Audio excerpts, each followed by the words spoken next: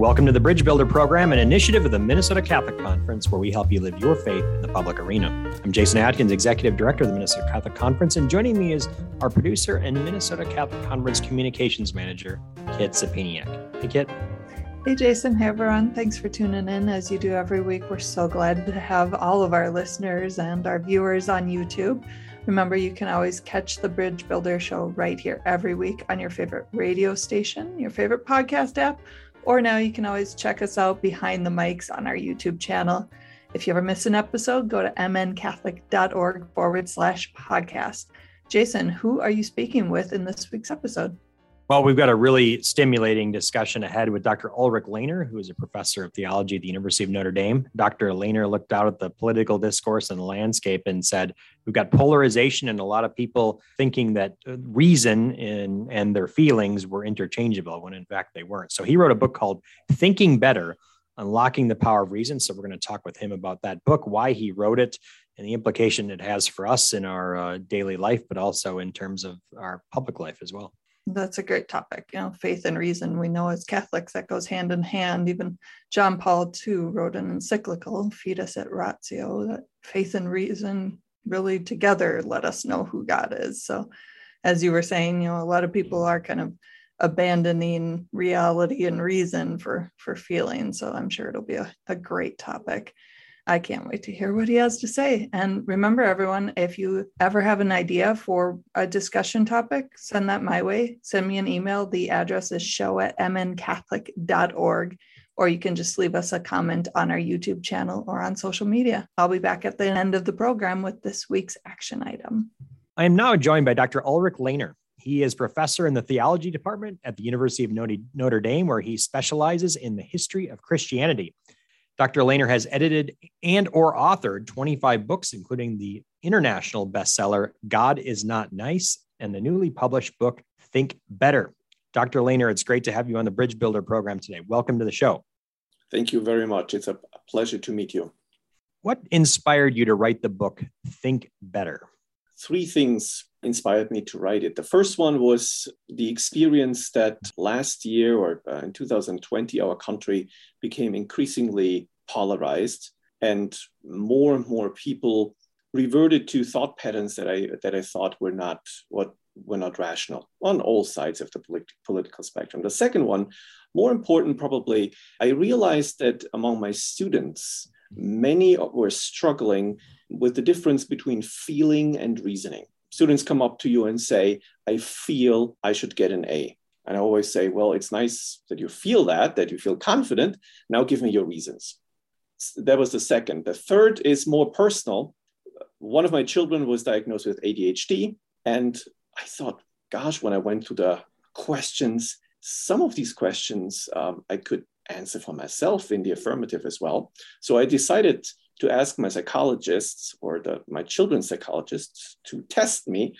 And I found out I have ADHD, quite a severe case.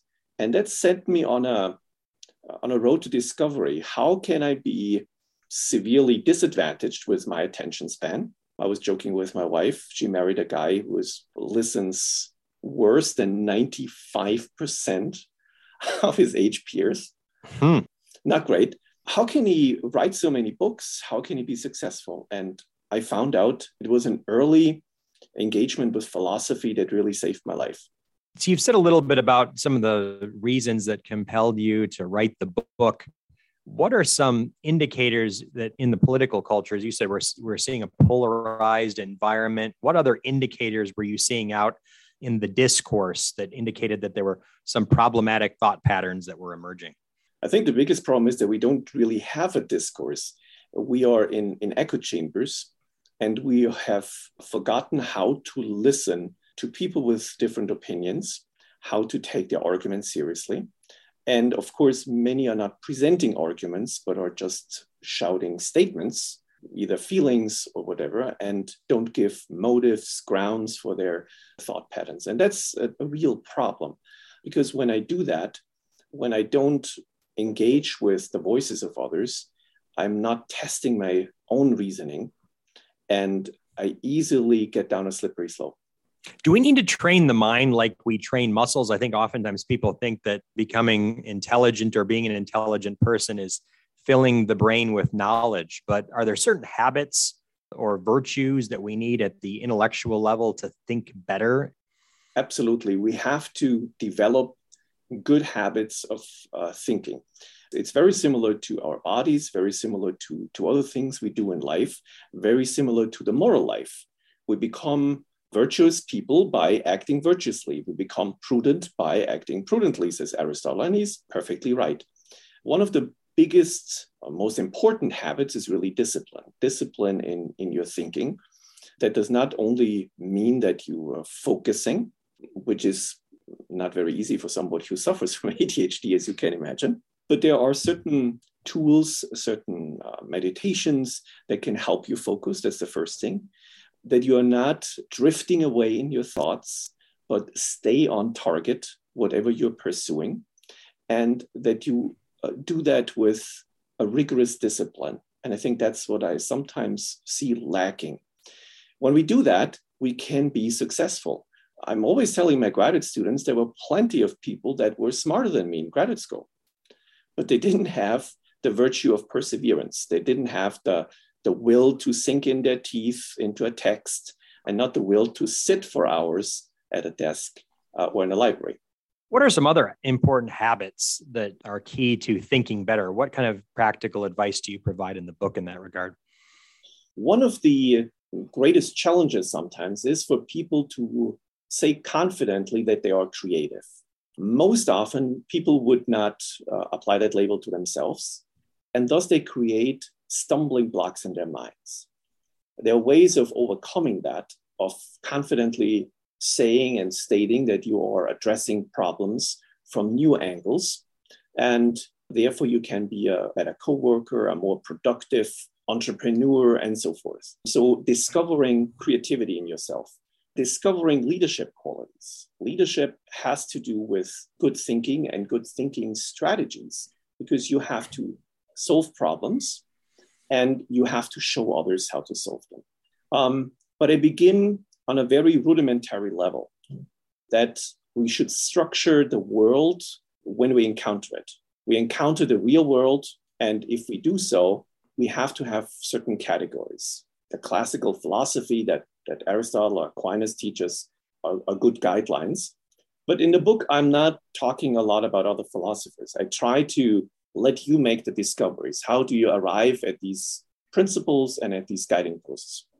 You mentioned people in leadership having to develop critical thinking skills because they have to be project managers. They have to explain processes and systems to others. And certainly in my experience, that is definitely the case, that if you have to take on those roles and responsibilities, it forces you to think better, as your book title says. But what other experiences or characteristics are there of people who, in your opinion, think better?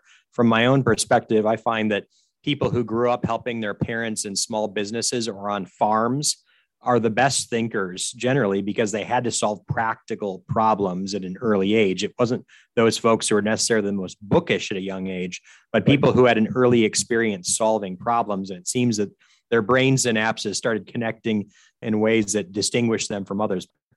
You're absolutely right. And I'm talking about that in the book. So for example, if you think about working on a farm, working in a household, you suddenly are facing a practical problem, you find a solution.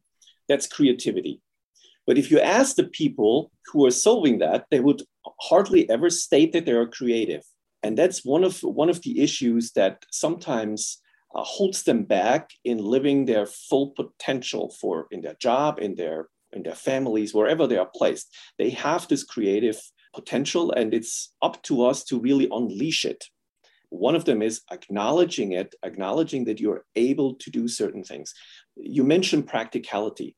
If we are running away from a certain realism, from encountering the world as it is, we are not really preparing ourselves to think better. I think that's a very important argument of the book. You call the other extreme bookish, perhaps rationalist, or however you want to call it. I think you're absolutely right. Very often we are escaping to a certain world of thoughts or daydreaming. And that's exactly what I don't want to do and don't encourage in the book. Good thinking prepares us to approach the world as it is and people as they are in a much more productive, in a much more appropriate way. So, for example, if you think about persons that you encounter, we don't look at them as means to an end, but once we have acquired a sense that they have an inherent dignity, that we share the same common desires, basic needs, you have a better understanding of what they want to do, how to lead them, how to live with them. So society, as you mentioned, plays an important role. Empathy is a crucial characteristic, I think, of a good leader. Another one is the ability to have realistic goals. Very often, we are daydreaming, thinking about what we do when we win the lottery or win the Nobel Prize or whatever. But we have to have realistic goals. And again, that goes back to that encounter with reality, hands-on knowledge. It seems as though thinkers such as David Hume have left their mark on our society when he said reason is the slave to the passions. And to be authentic means to simply emote or say what you're thinking and feeling. And reason has been given a bad name as sort of inauthentic, artificial, you name it. But yet your argument is that we don't have a discourse today, and that might be a symptom of that. And that recognizing the dignity in others and empathizing and speaking with them in a constructive way actually requires that we recover reason. Is that a good sense of what you're trying to get at? Absolutely. You summarized the book better than I do in those couple sentences. You've read it well. For example, empathy. Empathy does not mean that you try to feel what the other one is feeling, but that you try to take the perspective of the other and be with the other person. So let's think about somebody who loses a loved one. You would not try to feel that pain, but you would try to be with that person, be a good companion, and lose yourself in that moment of companionship. And only afterwards you reflect on that. And that makes us then the people we are. But that's a point of thinking. It's not as if you're emotion hunting, as if you have to try to feel what your friend is feeling and so forth. The other part, I think that you rightly stated, is the danger that our emotions or our feelings take the better of us. Reason is communicable to others. I give you my motives, my reasons for why I'm writing a book, why I'm in that position, why I pursue academia or whatever, and you can understand that. When we just state feelings are happening to us. You know, hormones, the sunlight, Wisconsin, where I lived for 15 years, always sun deprived in the winter. I think Minnesota is very similar. So all this influences our emotions, our emotional well-being. But when we state our feelings, they are not communicable in the same way as a rational motive that we are giving, because they are just blips in our persona. So we need reasons to live in a society that is able to communicate. And I think if you switch on most mass media, one of the most disturbing things you realize is that people cannot talk with each other anymore because they are just stating their emotions. And don't get me wrong, emotions are very important. They make us who we are, but they cannot replace reasoning. We are speaking with Dr. Ulrich Lehner. He is the author of Think Better, Unlocking the Power of Reason. Dr. Lehner, I want to see if there's a connection between your prior book, God is Not Nice. And what I was thinking about is that we understand in the prologue of the Gospel of John that, the word, that God is logos. He's an ordering principle. He orders through creation, through the word, and creates an intelligibility in nature that can be known and ascertained by the human intellect, created in the image and likeness of God. And so is there a connection between understanding God in this sort of moralistic, therapeutic, deistic sense, or God is a warm, fuzzy guy who affirms me when I need it, or he's just a mean rule, taskmaster on the other side of the equation? Is there a connection there between our understanding of God in sentimental terms and not as he reveals himself to be, and the fact that we think and act more in terms of our passions and sentiments instead of our reason? I absolutely think so. And that's why that was one of the main intentions for writing that book, because our churches really have to recover from false and wrong-headed catechesis, where we talk too much about fuzzy feelings that we connect with God. One of the most striking lines I've read in C.S. Lewis, it might surprise you, is in Surprised by Joy, his autobiography. As you might remember, he grew up in a very devout household, and his parents taught him that you have to feel something when you pray. And he remarks that is the best way of losing your faith. And that's what happened to him, because he thought, if I don't feel something, I've lost God, I give it up. And you have no idea how often I encountered the same argument, the same statement from students. They go through a crisis, they lose a loved one, they have a terrible disease, also older people, and they give up praying. And it's the worst thing you can do. If you read Mother Teresa, in the darkness of her life, or Teresa of Lisieux, you have to hold on to prayer, perseverance. And that's ultimately reason, that you're trying to hold on to what is good, because evil is the absence of goodness. Evil is the rebellion against reason. So I think that's why it's important. The other aspect that I realize in catechesis is that we are losing students, our children, not in high school, by then it's too late, but already in middle school.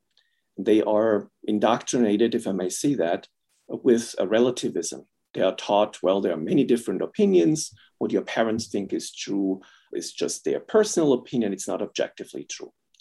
Soon afterwards, they encounter in biology evolution, and suddenly they're faced with a conflict of bringing faith, what they've learned about creation, about the creation of man and woman, into try to make it compatible with what they learn now in biology and social studies, and they can't.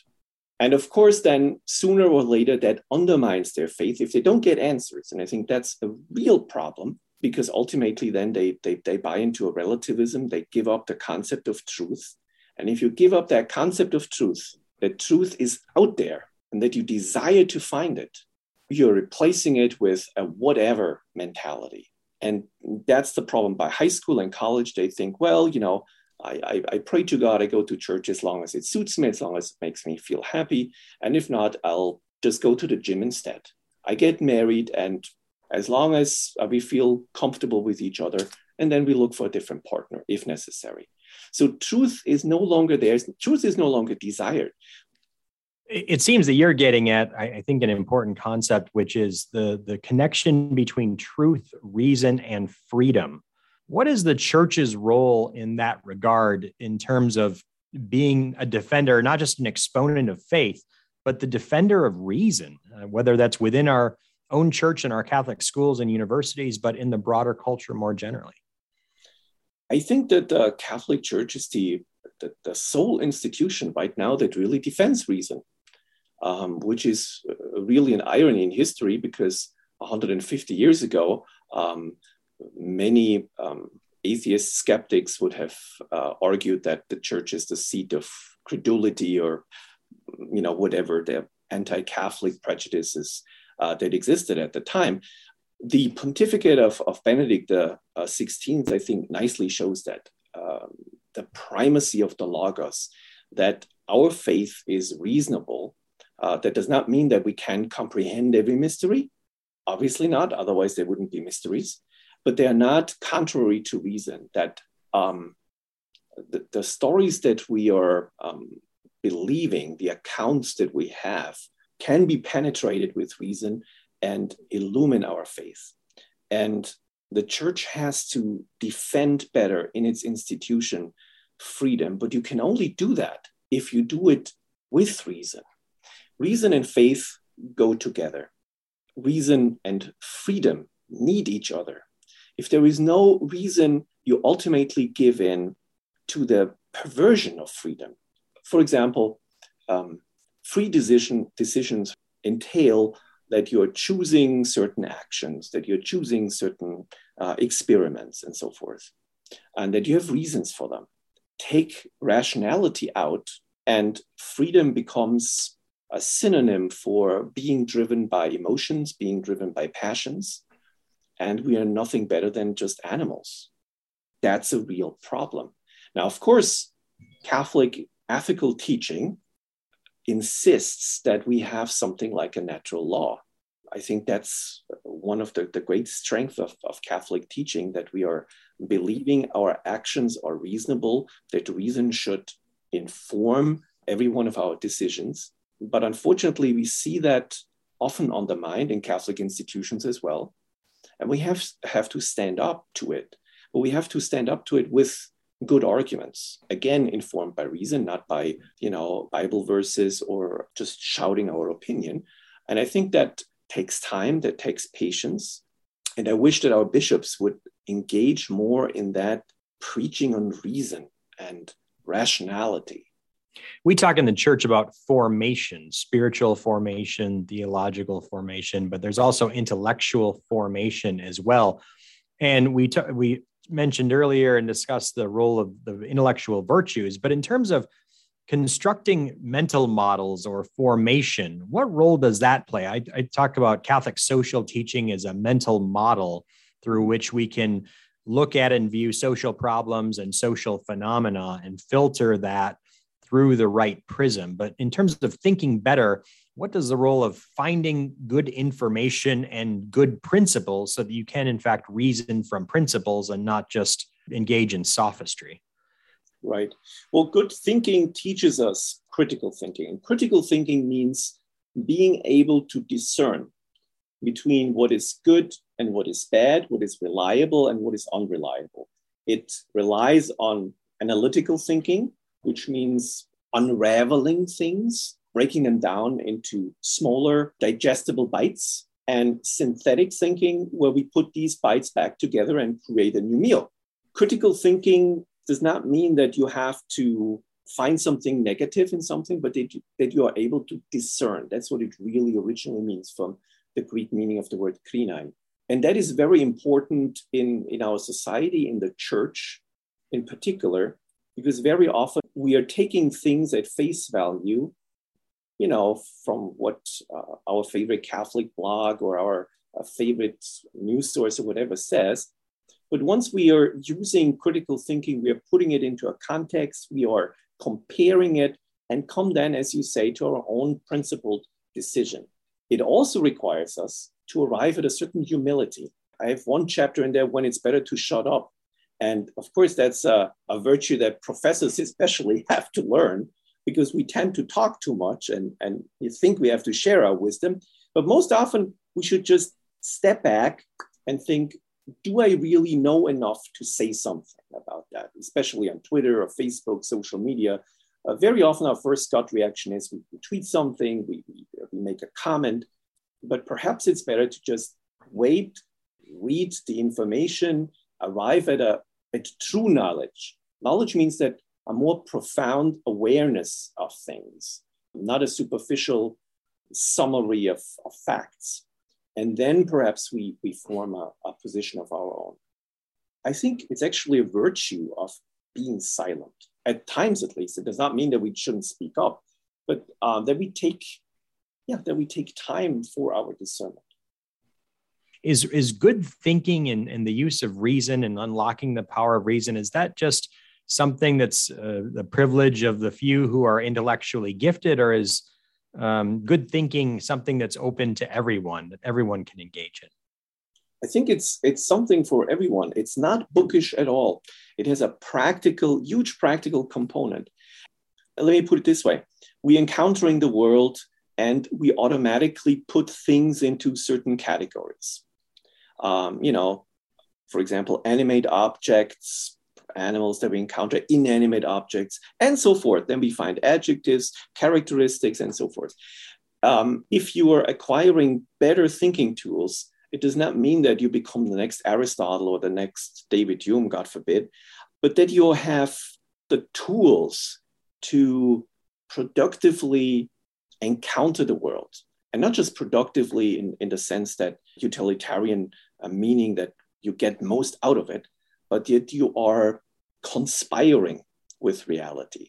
And I mean conspiring in a good way, breathing with, you suddenly realize you're part of this creation, part of this reality, part of the reason that made this world, and that you can encounter it and live with it, and as it is given to you in stewardship in the best ways.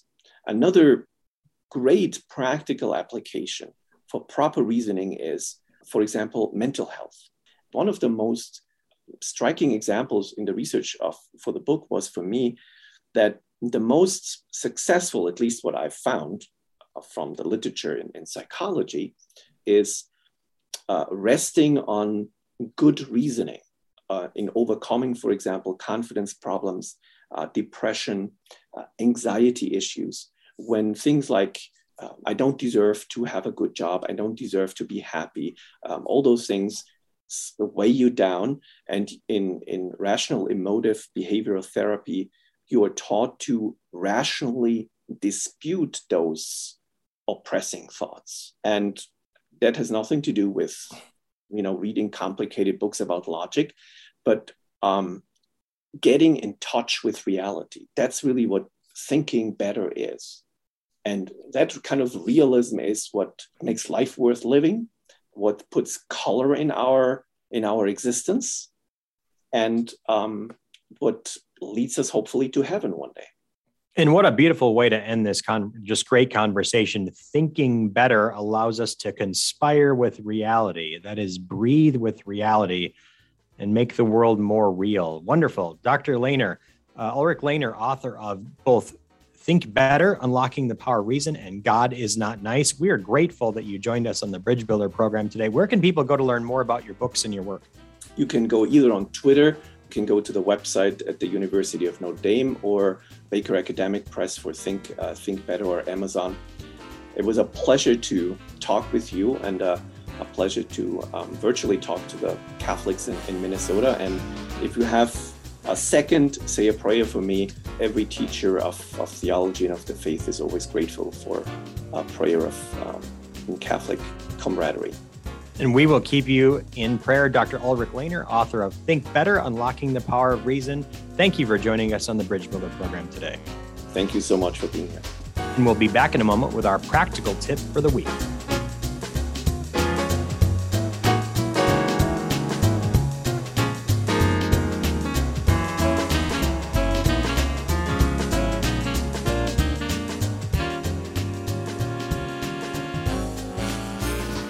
Welcome back to the Bridge Builder program, where we help you connect your faith and public life. I'm Jason Adkins, Executive Director of the Minnesota Catholic Conference, and now it's time to jump in to our practical tip of the week. Kit, what's up this week?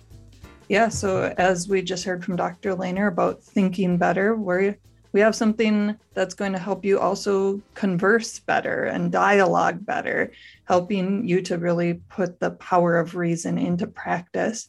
So mark your calendars for February 5th. We have a training called Equipped for Life, a fresh approach to conversations about abortion. There is an option, if you can't join us all day, you could just join us for the morning or just for the afternoon. It's going to equip you with the knowledge on how to respond to some of the most common pro-choice arguments, and really to enter into dialogue and conversation and responding with truth and love. So the Catholic Conference is teaming up with the Archdiocese, but it is open to anyone statewide. So if you're hearing this, please come. The training is provided by Emily Albrecht with the Equal Rights Institute. I know some of our listeners will be familiar from one of our previous episodes. If you want to listen back, that episode was in August. You can find that on our podcast archive. So again, mark your calendars for Saturday, February 5th, and you can get your tickets today. That's at mncatholic.org/equipped for life. You can find all the details by going to mncatholic.org/equipped for life. You'll want to get your tickets today before we sell out. Thanks for joining us on the Bridge Builder today. We'll be back again next week with another great guest. A practical tip for you to live faith in public life. I'm Jason Adkins, Executive Director of the Minnesota Catholic Conference, and for Kit Zapiniak, thanks for listening and have a great day.